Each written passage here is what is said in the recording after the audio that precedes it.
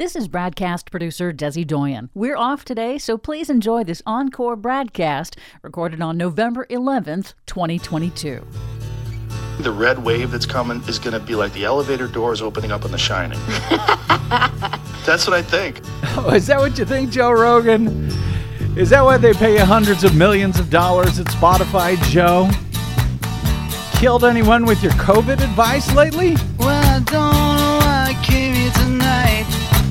I got the feeling that something ain't right. No, it ain't. I'm so scared in case I fall off my chair. And I'm wondering how I'll get down the stairs. Clowns to the left of me, jokers to the right. Here I am, stuck in the middle with you. I am. From Pacifica Radio in Los Angeles, this is the BradCast, as heard on KPFK 90.7 FM in LA, also in California, in Red Bluff and Redding on KFOI, and in Round Mountain on KKRN. Up in Oregon on the Central Coast on KYAQ, Cottage Grove's KSO, and Eugene's KEPW. Lancaster, Pennsylvania's WLRI, Maui, Hawaii's KAKU. In Columbus, Ohio on WGRN, Palinville, New York's WLPP. Rochester, New York's WRFZ, down in New Orleans on WHIV, out in Gallup, New Mexico on KNIZ, Concord, New Hampshire's WNHN, Fayetteville, Arkansas's KPSQ, in Seattle on KODX, Janesville, Wisconsin's WADR, and Minneapolis, St. Paul's AM 950 KTNF. We also stream coast to coast and around the globe every day on the internet, on the Progressive Voices channel, Netroots Radio, Radio for Humans, NicoleSandler.com, Radio Free Brooklyn, Workforce Rising, No Lies Radio, Verdant Square Radio, and Detour Talk. Blanketing Planet Earth 5 days a week. I'm Brad Friedman, your friendly investigative blogger, journalist, troublemaker, muckraker, and all-around swell fellow, says me from bradblog.com. Thank you very much for joining us. Yes, we may not have any wrong predictions about elections or crappy advice that could kill you concerning COVID, but we're glad to have you here on the BradCast anyway. Hope that's okay. Hi, Desi Doyen. Hi. And we don't get paid $100 million or $200 million by Spotify to do it. You had to play that clip there at the top just to get me going, just to get me fired up, didn't you, Des? Anyway, well done. Following Tuesday's midterm elections, when Democrats performed much better and Republicans much worse than so many in our corporate media had predicted, like $100 million boy Joe Rogan there telling us it was going to be like the doors opening in The Shining with, I guess, all the blood pouring out or whatever the hell he meant by that. And by the way, in doing so, of course, depressing the Democratic vote in the bargain. In the following that, Sean Hannity of Fox News, speaking of media failures, or I should say people who great successes make millions of dollars while lying to or failing to educate the American electorate. In fact, miseducating them, if that's a word. That is a word. Sean Hannity of Fox News told his viewers he had no idea where this notion that there would be a red wave or a red tsunami this year, where could that have possibly come from? Now, I can't say for sure where the rumors of the red tsunami started, because polls in almost every key race were within the margin of error, mostly only 1 or 2 points, and every state a bellwether, a swing state. The glowing predictions of a big red wave were, frankly, a little foolish, and I have a rule in life: never overpromise and underdeliver. You want to, underpromise and overdeliver. This is a deeply divided country. Okay, yeah, whatever, Sean. We're all looking for the guy who started this. Yeah, who can say for sure where those rumors of the red tsunami started? Any promises along those lines were foolish. Only idiots would do that. Where could they have come from? Oh, wait, I think I might know. I think maybe Fox News' Sean Hannity does not watch Fox News very much. Be an analyst for a second. Does it feel like a red wave? It feels like a red wave, Brian. You know, your predictions of a red wave are accurate. Somebody made a surfboard and said the red wave is coming. Red wave rising. That red wave that I'm convinced is coming. The reports I'm seeing show a big red wave coming. Sleepy Joe just guaranteed a red wave in Pennsylvania. There's a lot of energy on the ground. You probably hear the rally in the background right now. We think we're going to have a big red wave in Michigan.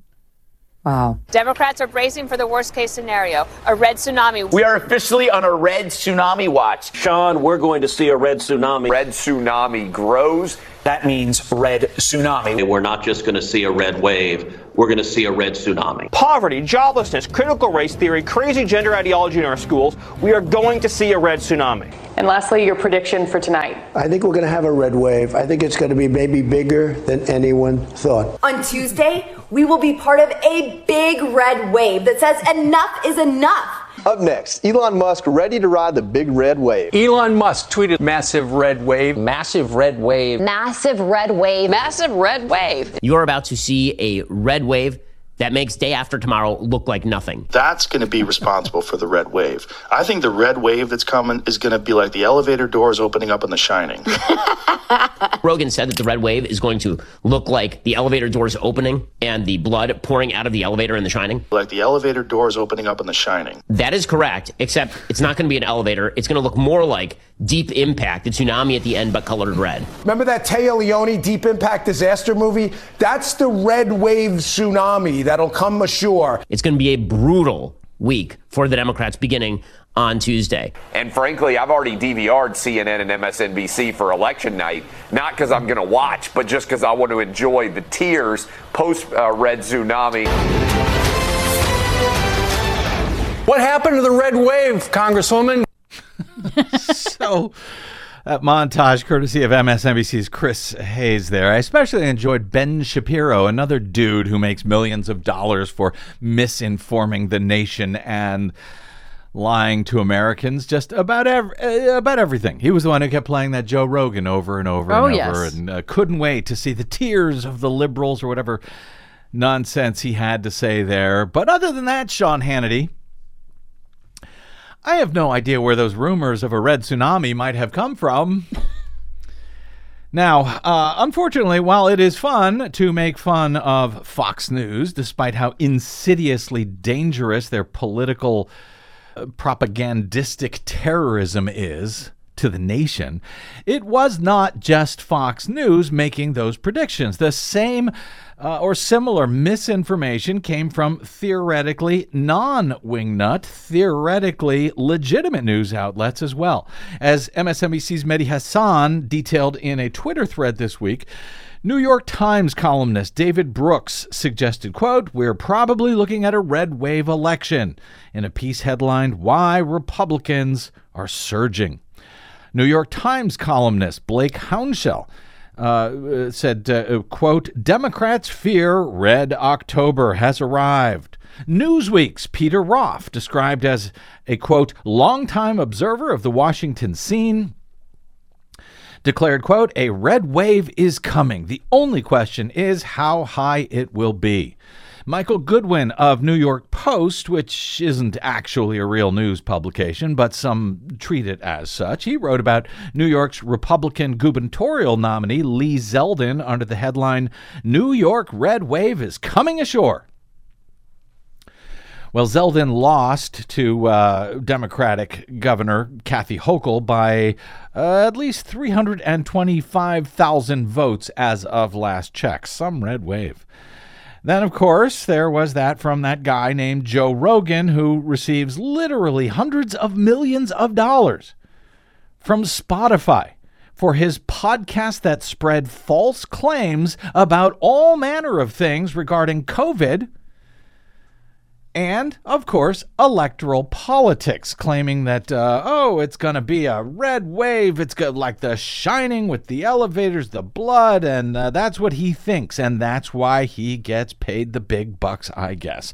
For the record, we are not paid by any media outlets, only by you at bradblog.com/donate. If you have $5 or $10, or, of course, $5 or $10 million, we'll accept that as well. There were and are many more examples of that. That is just, of course, a tiny taste of those in the media who horrifically ill-served the American electorate. Yet again, in the run-up to yet another critical election. They do this year after year after year, election after election, and I've been covering them now for 20 years. And it just... I don't know, I'm sure as I'm talking about this, people are busily writing me email at bradcast@bradblog.com to say, well, it's not an accident, Brad. They're doing it on purpose. They are trying to undermine the nation. They are Republicans. They work at corporate outlets. Well, maybe. Nonetheless, I don't report what I cannot absolutely confirm as independently verifiable. So, instead, we report actual data, actual stuff we know. And in fact, there was stuff that we knew before the election that was independently verifiable, that was put right in front of my face. So if it was in front of my face, it certainly was in front of the corporate media's face. They got a lot more resources than I do to follow this stuff.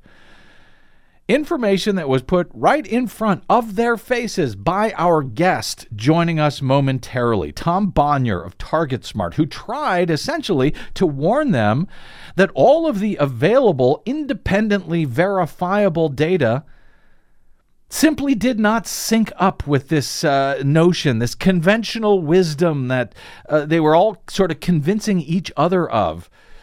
Convincing each other that it was the truth, this conventional wisdom of a red wave, when it was not, when there was hard data that could have, should have, did show them otherwise. And it mattered because how much of a difference it might have made in the ultimate results had Americans, had they not been constantly battered with false, depressing information about the Democrats' chances. Oh, they're just terrible. No chance. A red wave. How high will it be? There, no chance to save democracy itself. No chance to protect critical rights, such as reproductive freedoms, along with it. Anyway, Tom Bonier joins us momentarily for what I believe is a bit of a well-deserved victory lap for him that he is due, and for his thoughts on how the media could have, how it's possible that they could have gotten it so wrong. Even though a handful of guys like him and like Simon Rosenberg, and yes, even occasionally like us, were able to get it right with far smaller budgets than all of these super genius reporters and TV pundits and podcast pundits. Anyway, he'll be here in a second. First, some quick updates. As of Friday morning, in several remaining uncalled but key races in Arizona and Nevada since we were last on air. A great big, huge, fresh dump. Grow up, Desi Doyen. A great big, huge, fresh dump of results from about 78,000 ballots came in late last night from Maricopa County, that's Phoenix, Arizona, after we got off air. And here's where we are as we go to air today. Democratic Senator Mark Kelly's lead over Trump Republican challenger Blake Masters, in the U.S. Senate race. That lead over Masters has now expanded. Kelly now leads Masters for Senate by about 115,000 votes, or about 52 to 46%. That is a 6-point lead. And those numbers were enough on Thursday night for Cook Political Reports' Dave Wasserman to declare that he had seen enough, and that, in fact, Kelly was going to win that race in Arizona, holding on to another seat for Democrats. And he's really the first one to call it. He usually beats the rest of the media in such calls. I've never heard of him saying, I've seen enough, and then having to uncall it.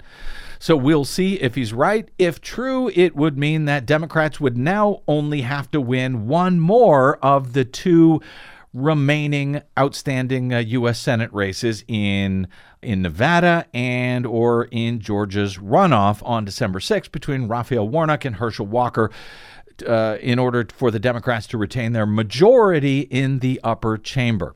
In the much closer governor's race in Arizona, Democrat Katie Hobbs expanded her still narrow lead slightly over Trump-backed Kari Lake. Hobbs now has about a 1.5-point advantage over Lake, but that advantage has grown, not shrunk, since that big dump came in on Thursday night, and one that I have been very concerned about, a race I've been very concerned about for months now. Former Maricopa County Recorder Adrian Fontes is now leading insane Trumper and election liar Mark Fincham for Secretary of State in Arizona, leading Fincham, thankfully, by about 6 points and growing.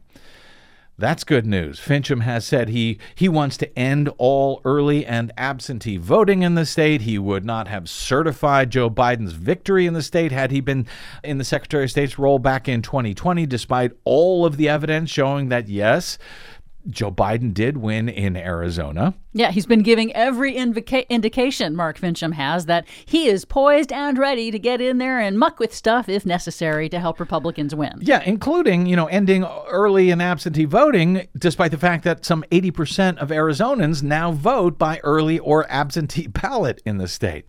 And also important, given how much the state's current Republican Attorney General has undermined democracy. That would be Mark Brnovich. He ran for the Senate nomination. He lost to the Trumper Blake Masters, so he's out. But in the AG's race, therefore, in Arizona, Democrat Chris Mays now narrowly leads Republican Abraham Hamadeh by just under a point in the state AG's race. So Democrats leading in all four of those statewide races after that dump in Maricopa and another in even more Democratic-leaning Pima County, that's Tucson, with margins growing in each of those counties, so across the state, since Thursday. But there are still, that's with about 78% of the vote in. There are some 400,000 votes said still to be out there. Nonetheless, I think you would rather be a Democrat than a Republican in those particular races right now. And similarly, encouraging news for democracy in Nevada, where the Democrats are having a tougher time of it, hoping to come from behind in several key races in Nevada. But with most of the remaining vote now said to be out in Democratic-leaning counties like Clark County, which is Vegas, and Washoe County, which is Reno.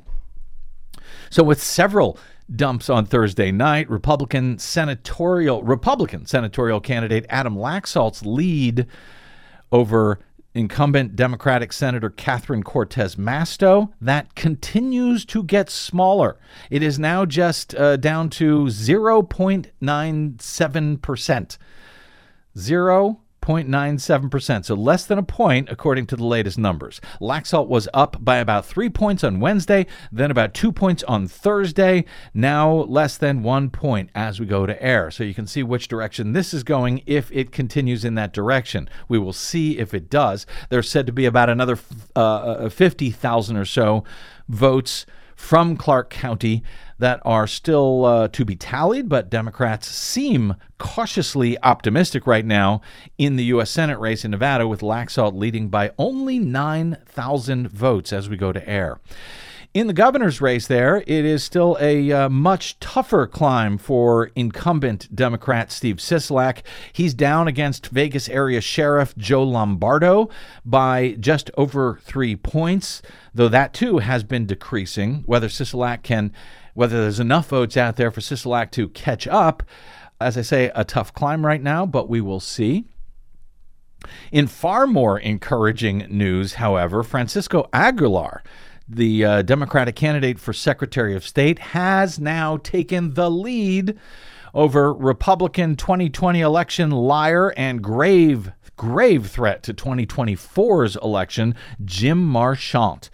He's the Republican nominee for Secretary of State in Nevada. He falsely claims that pretty much all elections are now completely rigged, I guess, except for the one that he won when he was running for the GOP nomination earlier this year to replace the state's currently Republican but term-limited Secretary of State. But, you know, the one that Jim Marchant, the election that he won over the summer, well, that one was fine. Marchant leads a group of election-lying Secretary of State candidates around the country, pretty much all of whom have lost, thankfully, in this year's midterms. And now it's looking more and more likely that he will lose in Nevada himself. Expect a challenge there, which is just fine by me. Though the Democrat is currently just up over half a point with 90% of the vote in Nevada, albeit, as I said, with numbers improving for Democrats so far in these late reported counts. Oh, and several media outlets have now called the AG's race in Nevada for Democrat Aaron Ford, who currently leads Republican Sigal Chattah by more than 6 points. So there is a chance that even if Republican Joe Lombardo holds on to his current lead for governor, he'll be surrounded by a whole bunch of statewide elected Democrats to sort of help keep him in check. If both Mark Kelly wins the Senate race in Arizona, which he seems in a very good position to do, and Catherine Cortez Masto overtakes Laxalt for the Senate in Nevada, if, as many see as quite possible in the next day or two, well, then it may not even matter in Georgia on December 6th what happens there as far as which party controls the Senate next year. Democrats would have the majority sealed, though I would advise you to count no chickens yet. As to the U.S. House, that is much more unclear still at this hour. It likely will be for days and for possibly for weeks. Whoever takes the majority there, well, it's going to be a narrow one, and anything but the red wave that corporate media has been misleading with for so many weeks. Here's Bill Maher, for example, on his last real-time show on HBO before the election with guests Fareed Zakaria of CNN, and the New York Times, Maggie Haberman, asking why it went so wrong for Democrats and discussing what they should have done. Remember, this was before Election Day. What should the Democrats have done in the face of the disaster that was coming, which, of course, never actually came? It's funny, it looked so good for the Democrats, like after the Roe versus Wade ruling. It looked like abortion was going to be the big issue, but that seemed to have fizzled. The Democrats were going to win by 12, and now the Republicans are going to win by 15 or something. Why? How'd they lose that demographic? I think the biggest issue is the economy and inflation. Is that what you think, Fareed? Because it turns out that wasn't the biggest issue. It turns out it actually was abortion. And Bill Maher, they did not actually lose that demographic. No matter how long you guys, all three of you, whined about it for an hour, depressing everyone as if it was a done deal before any single Election Day vote was even cast.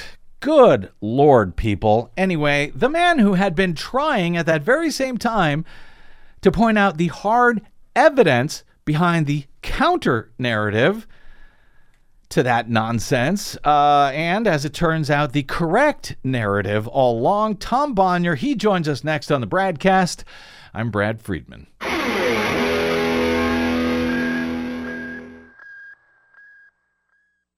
What the public hears on the public airwaves matters. At the BradCast, we do our best to bring you accurate news and analysis on the issues that actually matter, and we do it all independently, without corporate or political influence. But we can't do it without you, now more than ever. Please help us stay on your public airwaves by going to bradblog.com/donate to help keep us going. That's bradblog.com/donate. And thanks. Hey, this is Brad. We're off today, but please enjoy this encore presentation of the BradCast. I must be doing something right. I must be doing something right. Well, I don't know if I'm doing anything right. My guest coming up momentarily certainly has been. By the way, thanks to our friend listener KCP for that song suggestion. Welcome back to the BradCast. Brad Friedman from BradBlog.com. Back in early May of this past year, a draft decision by the corrupted right-wing U.S. Supreme Court, in a case now infamously known as Dobbs, leaked out from a court known for its lack of leaks. The draft ruling revealed the Supreme Court's stolen and packed far-right majority was preparing to overturn Roe v. Wade lock, stock, and barrel, and all of the well-established constitutional privacy rights and reproductive freedoms that had long become settled law in American jurisprudence along with it. But even before that, on this program and at BradBlog.com, we had been advising that, well, these were unconventional times, to say the least, in American politics, and that the conventional wisdom that the party out of power during the first midterm elections of a new president, particularly one with a low approval rating, would give the other party a drubbing. In this case, that would be the Democrats who would take that drubbing, and that conventional wisdom should simply be ignored. Few of the old rules dictating conventional wisdom being cited and depended upon by the so-called experts and TV pundits were as likely as not to matter in these decidedly unconventional times, we tried to explain. And then came the leaked Dobbs decision, which for me anyway, largely sealed the deal, at least until the leak was revealed to be a fake or the Supremes wised up before releasing their final verdict. But they didn't. They overturned Roe v. Wade in the Dobbs decision in late June, and if there was any doubt as to whether this year's midterm elections would not hew to conventional wisdom, well, that ruling should have ended that question for every American who describes electoral politics as any part of their business, whether that's as a politician, a political analyst, a member of the press. And then, for those who might have doubted themselves, there were the constant reminders all summer long throughout the 2022 primary season. Republicans kept electing far-right loons, nominating them, loons who had vowed to end democracy as we know it in this country, tin-eared politicos like Lindsey Graham, who vowed to ban abortion nationally if Republicans took over Congress, or like Senator Rick Scott, the head of the GOP Senate Campaign Committee, who vowed to put Social Security and Medicare on the chopping block in Congress every 5 years if Republicans took back a majority in the Senate. And, of course, the before your very eyes signals coming from special U.S. House elections all summer long, in which Democrats either won or gained on their performance during the 2020 presidential election. And for those who are really unable to notice the writing of bright red letters on the wall, there was the ballot initiative in deep red Kansas that would have allowed the state's Republicans to ban abortion entirely in the state. Well, that initiative went down by a voter landslide in early August. It was all just sitting there, all of this information, all of this evidence. But for those who could not believe their own eyes or couldn't muster the courage to face down conventional wisdom in their pack journalism groupthink, well, then came Tom Bonier of Target Smart with hard data in state after state after state, revealing what he described, including on this program, as jaw-dropping new voter registration numbers, revealing women signing up to vote at unheard of rates as compared to men, and specifically as compared to their numbers before the release of the Dobbs decision overturning Roe. And it wasn't just women. It was Democratic women. And it wasn't just Democratic women, but young Democratic women and even young Democratic men. And it was in the so-called blue states as well as the so-called red states, particularly states where abortion had become most restricted or where Republicans were threatening to do so. Now, sure, Bonier's firm, Target Smart, provided political data for Democratic campaigns and progressive advocacy organizations, But you didn't need to simply believe Tom. He was posting independently verifiable data. And there was Simon Rosenberg, a former Bill Clinton strategist and dyed-in-the-wool Democrat who was citing, again, independently verifiable evidence from available polling and other data showing that the odds were very good that the red wave that Republicans and therefore the media continued to pretend was coming and potentially depressing the Democratic vote in the bargain, well, that red wave was almost certainly not coming.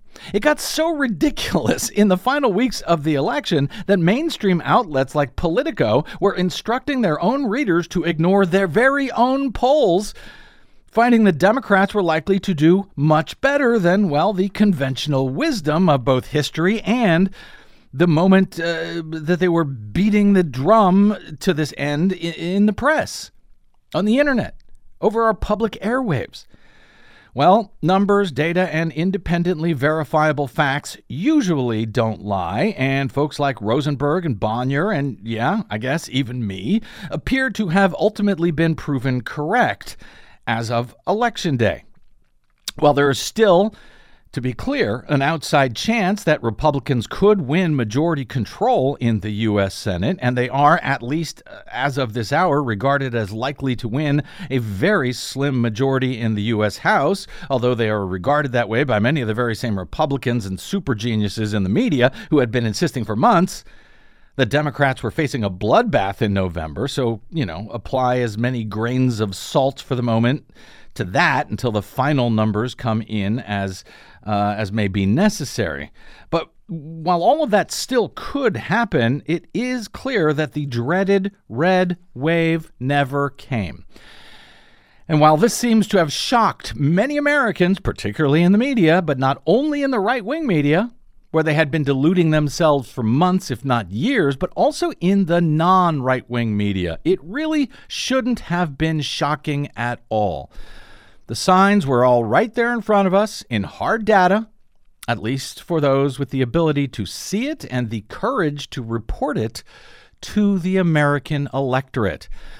But why didn't so much of the media do just that? Well, he had the answers before. Let's see if he's got any more for us today. Joining us once again on the BradCast for what I believe should be, at the very least, a bit of a well-deserved victory lap is our friend Tom Bonier, CEO of Target Smart, a leading Democratic data solutions firm providing political data for campaigns and advocacy organizations, and yes, for the world, if the world wishes to notice. Oh, Mr. Bonier, welcome back to the BradCast, sir. It is truly great to be back. I want to say congratulations on getting it right. So congratulations. But in truth, it seems to me that all you really did was present independently verifiable data and allowed those who cared to look at it the option to accept it or double check it and draw their own conclusions from the data you were presenting. You were actually very conservative, as I saw it, in offering any conclusions that you might have drawn from the data you were looking at and sharing. Am I right about that? Were you making an effort to offer the data without hard personal conclusions about what all of it, would ultimately mean or not come November 8th? Yeah, I hate to say it, but you're right. As much as I would like to try to pull off the genius or wizard, there was nothing magical about what I did. It was, as you say, it was seeing the numbers and it was reporting the numbers. And in the end, trying to stay away from predictions or projections, but to say, look, this is what we're seeing, and to the point you made a moment ago, really framing it in the context of the broader media narrative that was perhaps at odds with the data that we were seeing. And I'm wondering, Tom, how do you characterize yourself? A Democratic analyst, advisor, strategist, activist, operative? I'm asking that because I'm wondering, however it is that you might see yourself, I'm wondering if that's why so many in the corporate media either poo-pooed or simply ignored or dismissed what both you and Simon Rosenberg almost exclusively had been reporting for so long in the run-up to the midterms. Well, I like to think of myself as an optimist, but it was difficult over the last few weeks and months. But in reality, what we do at Target Smart is we listen to the data, and that's all we were doing along the way was looking at the voter registration data, as you mentioned, looking at the early vote data, looking at it in the context of the polls, and trying to draw some conclusions, but mostly providing context and questioning the hard set assumptions that were really leading everyone, as you've noted, almost everyone. You and I first spoke in August, and you've done such a wonderful job in spreading this information that is counter to the narrative, not just in this case, but in a lot of cases. And so that's really what we've tried to do, is lift up just the hard data and then allow people to draw their own conclusions. So then, Tom, how do you explain this sort of lurch to the right in the closing few weeks of the campaign when, corporate media sort of began insisting that concerns about abortion rights had somehow faded among women? They stopped caring about that. All that Americans really cared about was the economy, and that Democrats apparently just really screwed it up all summer long, putting their money on abortion rights, and they were headed for this red wave, drubbing. How do you explain that narrative that had seemingly been defied in the meantime by actual, elections and data and stuff all summer long? Well, it was really the convergence of two elements. One was the flood of Republican polling, and as you've noted, and as you've called out, and as Simon Rosenberg, as you've said, did just a wonderful job in shining a light on that. And I think it should be noted, when he did that, he was generally mocked by some pretty influential people in the media right up until Tuesday, when he was proven right. And so that's important, right? This doesn't happen without this concerted effort to change the narrative. I think Republicans saw in their internal polling, and we're hearing this more now, right, from states where Republicans are being more honest about what they're seeing. We heard this in Michigan, from Republicans in Michigan, saying, their polling consistently showed them losing that governor's race. Yet there are all these polls being released showing different scenarios than what really was happening. And so that was the key element. But by itself, that doesn't happen. It took some level of complicit behavior from those who should be the guards against it, the analysts and the media, the people. Look, we're lucky in that we have these smart people who analyze elections and work just with election data. The Nate Silvers, Nate Cohns of the world, and journalists more broadly, who are supposed to be skeptical and ask questions and then provide context. And that, I don't want to say it didn't happen at all across that whole swath of journalism, but it certainly didn't happen enough. And I think that the last component of that was, and the reason why that happened, was the 2016 election more broadly. I think a lot of people who lived through that felt burned by the polling, and so we were seeing this sort of double correction against what happened in 2016 and to a lesser extent 2020. The pollsters were being more cautious in their predictions of who a likely voter was, and then the analysts were being cautious in their interpretation of that polling, with a built-in assumption, seemingly, that those polls were going to overestimate Democratic support, which they very much did not. Right. In fact, it looks like it was the opposite, as you've been collecting data since the election, that the polls were biased, in fact, towards Republicans more than they should have been. You mentioned, since you mentioned the outfits like 538.com and Real Clear Politics, you and Simon Rosenberg were highly critical of the batch of polls that came out from a bunch of these Republican outfits in the last couple of weeks of the campaign that seemed designed to sort of mess with the polling averages on those sites like 538, Real Clear Politics. How much of that was responsible for the seeming sort of hard right turn against Democrats that the media seemed to be expressing the final few weeks of the campaign? Do they rely that much on those sites that if you can just game those sites and the media will go along with it and say, well, there you go, that's the nation has turned to Republicans? I'd say it's almost entirely irresponsible. Again, if the media's priors weren't, if their prior conception was not that we're headed towards a red wave election before Dobbs, and if their priors weren't that the polls are generally going to be biased towards Democrats, I don't think it would be as easy for them to convince the media to flip back to this narrative of an inevitable red wave.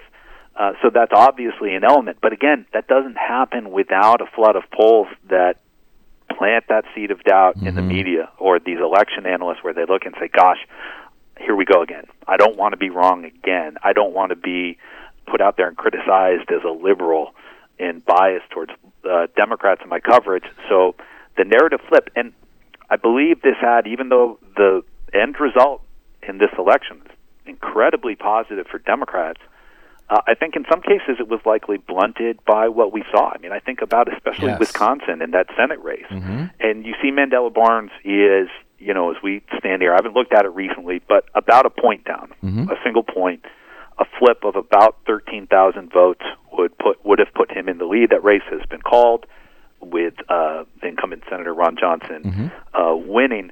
But that is a race where we saw that initial flood of bad Republican polls that showed him down, Mandela Barnes, the Democrat, down 5, 6, 7 points. And you saw a switch flip there where the coverage suddenly went from, instead of analyzing the race from a neutral position, talking about how crime and inflation and the economy were really hurting Mandela Barnes. And so if you're a Wisconsin voter, you wake up every morning, and those are the stories. That's how you're hearing his name in that context. Instead of stories talking about why the incumbent Republican senator is potentially being caught up in this anti-extremist wave, which is what we were seeing in all of the other data, that the senator who had been warned that he was at risk of becoming a Russian asset based on his actions, that wasn't being reported at that point. And I have to believe, had that media narrative had not been overwhelmingly negative against Mandela Barnes, he'd be a senator-elect today. Yeah, I think you're right, too. I was, we did a show, I think it was just before Election Day, on all of what clearly seemed to be, I don't want to say disinformation, but misinformation, reporting on those bad polls, ignoring what folks like you and Simon were saying, and wondering, A, how much of an effect that might have in depressing turnout for Democrats. Given there's this odd thing in America where Americans seem to like to vote for the winner as if they get a prize if they pick the right one. I never understood that. But there was also sort of setting it up for claims after the election if the Democrats ended up doing better than expected. That, Democrats must have stolen it because everyone in the media was telling us that there was going to be a Republican red wave. It was all about crime and yada, yada, the economy and so forth. It just seemed to me to be a dangerous game. And Tom Bonier, I don't know if you saw Real Time with Bill Maher on HBO last week, his last show right before Election Day. He had as guests on his panel Fareed Zakaria, who is a very, very smart person. He's got his own show on CNN. You had New York Times super genius Trump reporter Maggie Haberman, and pretty much the entire hour was devoted to where did the Democrats go so wrong? I mean, what should they have done? How did they blow this one? A narrative that turned out to be both, completely insane in retrospect, and for some of us who were watching that night and wondering, what world do these people live in? Is this a matter of groupthink among, these big shot, big time reporters who just don't want to stick their neck out, don't want to go out on a limb, even when there is a whole bunch of data to support them? Well, I didn't see that episode, but I it's maddening. Don't look at it. I saw it everywhere else. Yeah. You know what I mean? Okay. In that it was everywhere. It was cable news, and people are talking about and mocking Fox News at this point. Right. But Fox News at least is what it claims to be for the most part, right. or what we know it is, right. which is a very biased Republican media platform. But the bottom line was, most of cable news and these other outlets had a certain level of certainty about this outcome in a very similar way. And I have to say, as I spoke with reporters in the closing weeks, and I would be telling them that look, this is going to be a close election, that I don't see a Republican wave where they're just going to run away with this. I don't see that in the numbers, and was just short of mocked by reporters. Certainly an incredulous response, and the notion that, well, you can't really learn that from early vote data. We heard a lot of that. People would say, a lot of jokes about how the early vote data isn't predictive of anything. As I said, look, about 50 million people cast a ballot before Election Day. If you can look at a database of 50 million people who voted in this election, and you can't draw some educated conclusions about what that means, you're not very good at looking at election data, and you should consider giving it up. But that was the general opinion. Well, the media was ignore it. It was basically anything. To the point was, when you look at the data out there was so much data that pointed in one direction: voter registration data, special elections, everything you talked about a few minutes ago, the fundraising data, the early vote data. It all pointed towards Democratic engagement, intensity, and enthusiasm. And then why did we believe that Republicans had intensity? Not because of any of those other things, people actually taking actions, but because of polls and the pollsters deciding to create likely voter samples that skewed Republican. And when you put those two things on a scale on opposite sides from each other, it's absurd that overwhelmingly people trusted the polls and ignored all of the other data. But that is what happened. Well, then there was this odd thing where they didn't trust the polls, where their media organizations did not trust their own polling. Politico, for example, said, we're seeing that Democrats are going to do better than Republicans in the generic House races and so forth.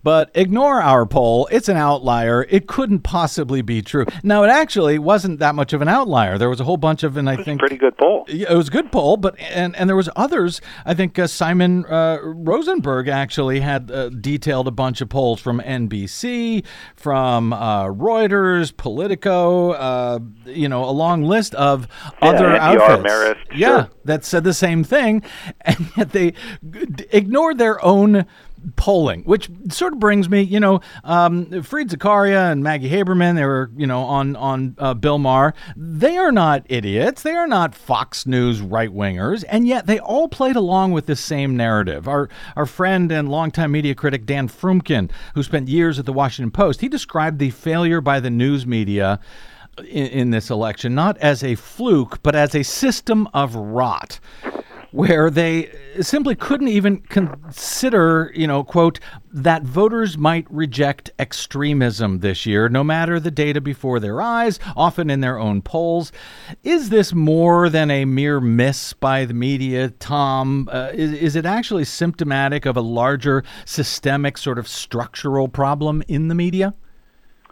To a large extent, yes, and for a lot of reasons that are fairly complicated, but in the end, I think one of the biggest reasons is that this analysis is political analysis in general relies on a sense of comparison to a past precedent. And generally in elections that works pretty well, but as you and I have been discussing for the last 2 months, this was an election without precedent, and in the end the media couldn't accept that. They couldn't accept that these were different times and that the notion of women losing a fundamental human right was something that was going to change things. And I will tell you, discussions with reporters, some of these on TV, where I would talk about this Dobbs effect and would be asked the question of, well, but that happened back in June. Do you think that's still in effect? Do you think that still has an impact? And, the reality is if you said that to any woman, you'd be laughed out of the room, but there are a lot of men having that conversation in the media. And in the end now, I hope they realize how absurd that question was. But, in terms of the broader question of the media and what they optimize around, optimizing around clicks, optimizing around a sense of equity and balance when there is not symmetry in this country in terms of the two political parties with the extremism of the Republican Party. So the media, in trying to strike a balance between the two, naturally has to hew so far to the right to be able to feel like they're comfortably in the middle. And that's why you see things like that, what you saw in Bill Maher, and why we see it all around the media. And yes, it's a significant structural problem. And, when I was looking at your data, I was very careful about reporting it on this show as well, not because I didn't think it was true, but, for a bunch of reasons. You don't want to get people's hopes up.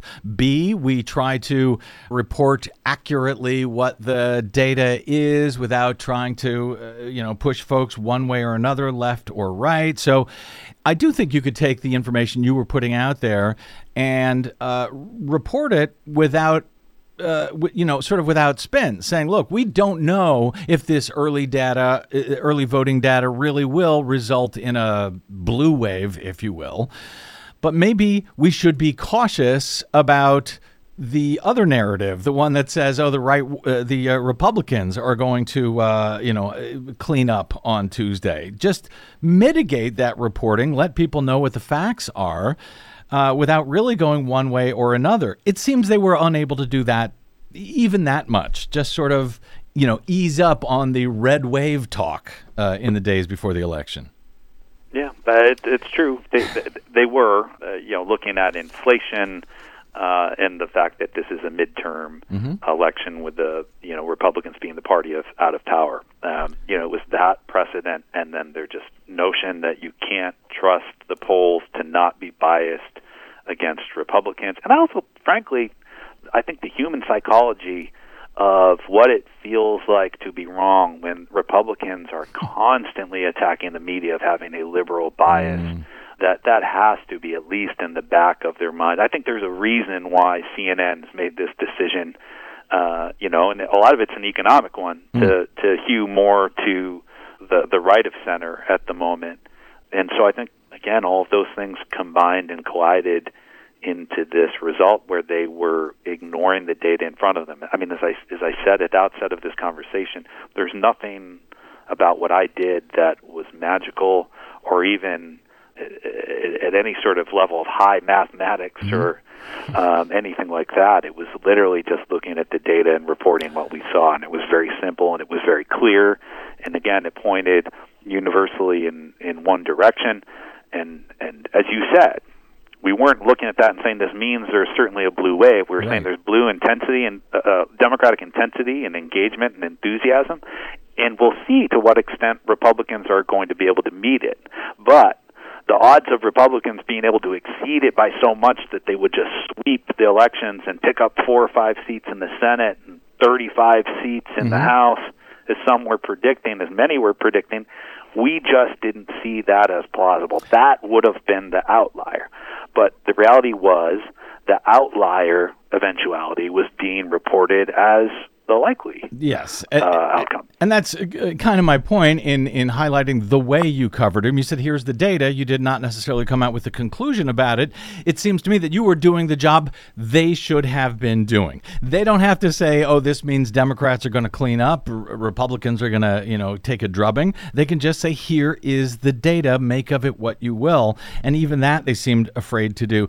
Tom, I got 2 quick questions I want to try to jam in here if I can. Young voters, Gen Z and millennials came out as far more likely to support Democrats than any other age group, according to CNN exit poll data.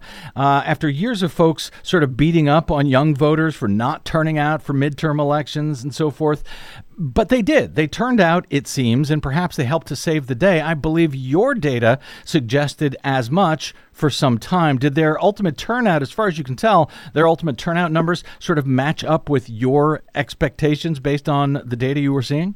In the end, we don't know the exact turnout because we don't get the election day vote history that tells us who voted in some states for months. So the whole story won't be written for a bit. In the places where we have the data, it's clear that the youth vote was engaged as they were in 2018. In terms of were they higher than 18, that would be a remarkable and astounding feat, which would surprise me because 2018 was sort of the flip. Democrats were the party out of power. Trump was in the White House. And so if we see numbers even approaching 2018 in this election where Republicans had all the wind at their back before the Dobbs decision, I think will be a remarkable victory. I do expect to see those numbers being very high. I have to credit John Della Volpe from Harvard, who does a lot of great research and analysis on the youth vote. And he said, well, someone asks me, what percent of younger voters turned out in this election, I'll say enough to deliver this result. And I think that's exactly what we saw. The fact that this Democratic coalition was so broad and that younger voters, Gen Z especially, clearly played a critical role. And without their engagement in this election, when they generally don't engage in midterm elections, you wouldn't have seen the result we got.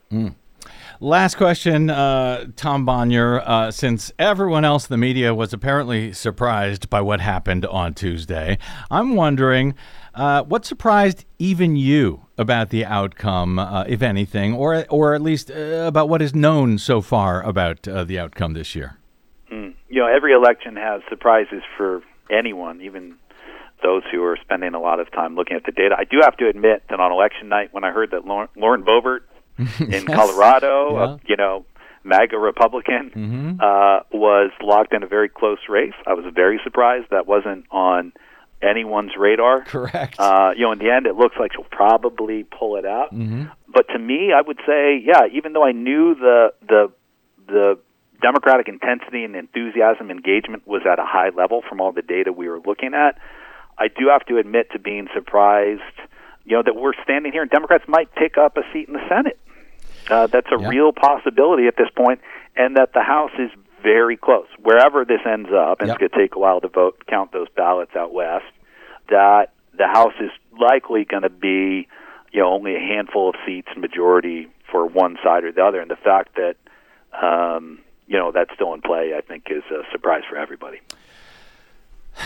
Well, the man who shouldn't have surprised the world, had you just paid attention to what he's saying, he's been saying now for months. Tom Bonier is the CEO of Target Smart, a Democratic data solutions firm providing political data for campaigns and advocacy groups. You can and should follow him on the Twitters, as long as there still is a Twitters to follow. You can find him there at T Bonier, that's TBONIER, or you can follow his company Target Smart on Twitter as well, and they are at targetsmart.com. Tom, once again, thank you and congratulations and all of that, and I'm hoping we find yet another reason to bring you back.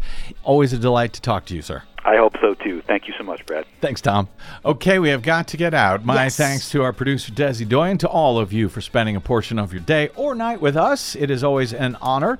If you missed any portion of today's program or any other, you can download all of them since time immemorial at bradblog.com. And hey, while you're there, please consider hitting one of those donate buttons. We are 100% listener supported and could use your help, or you can go straight to bradblog.com/donate. Thank you in advance. Drop me email. I'm bradcast@bradblog.com. On the Facebooks and the Twitters, I am the Brad Blog. I will see you there. Till we see you here next time, I'm Brad Friedman. Good luck, world.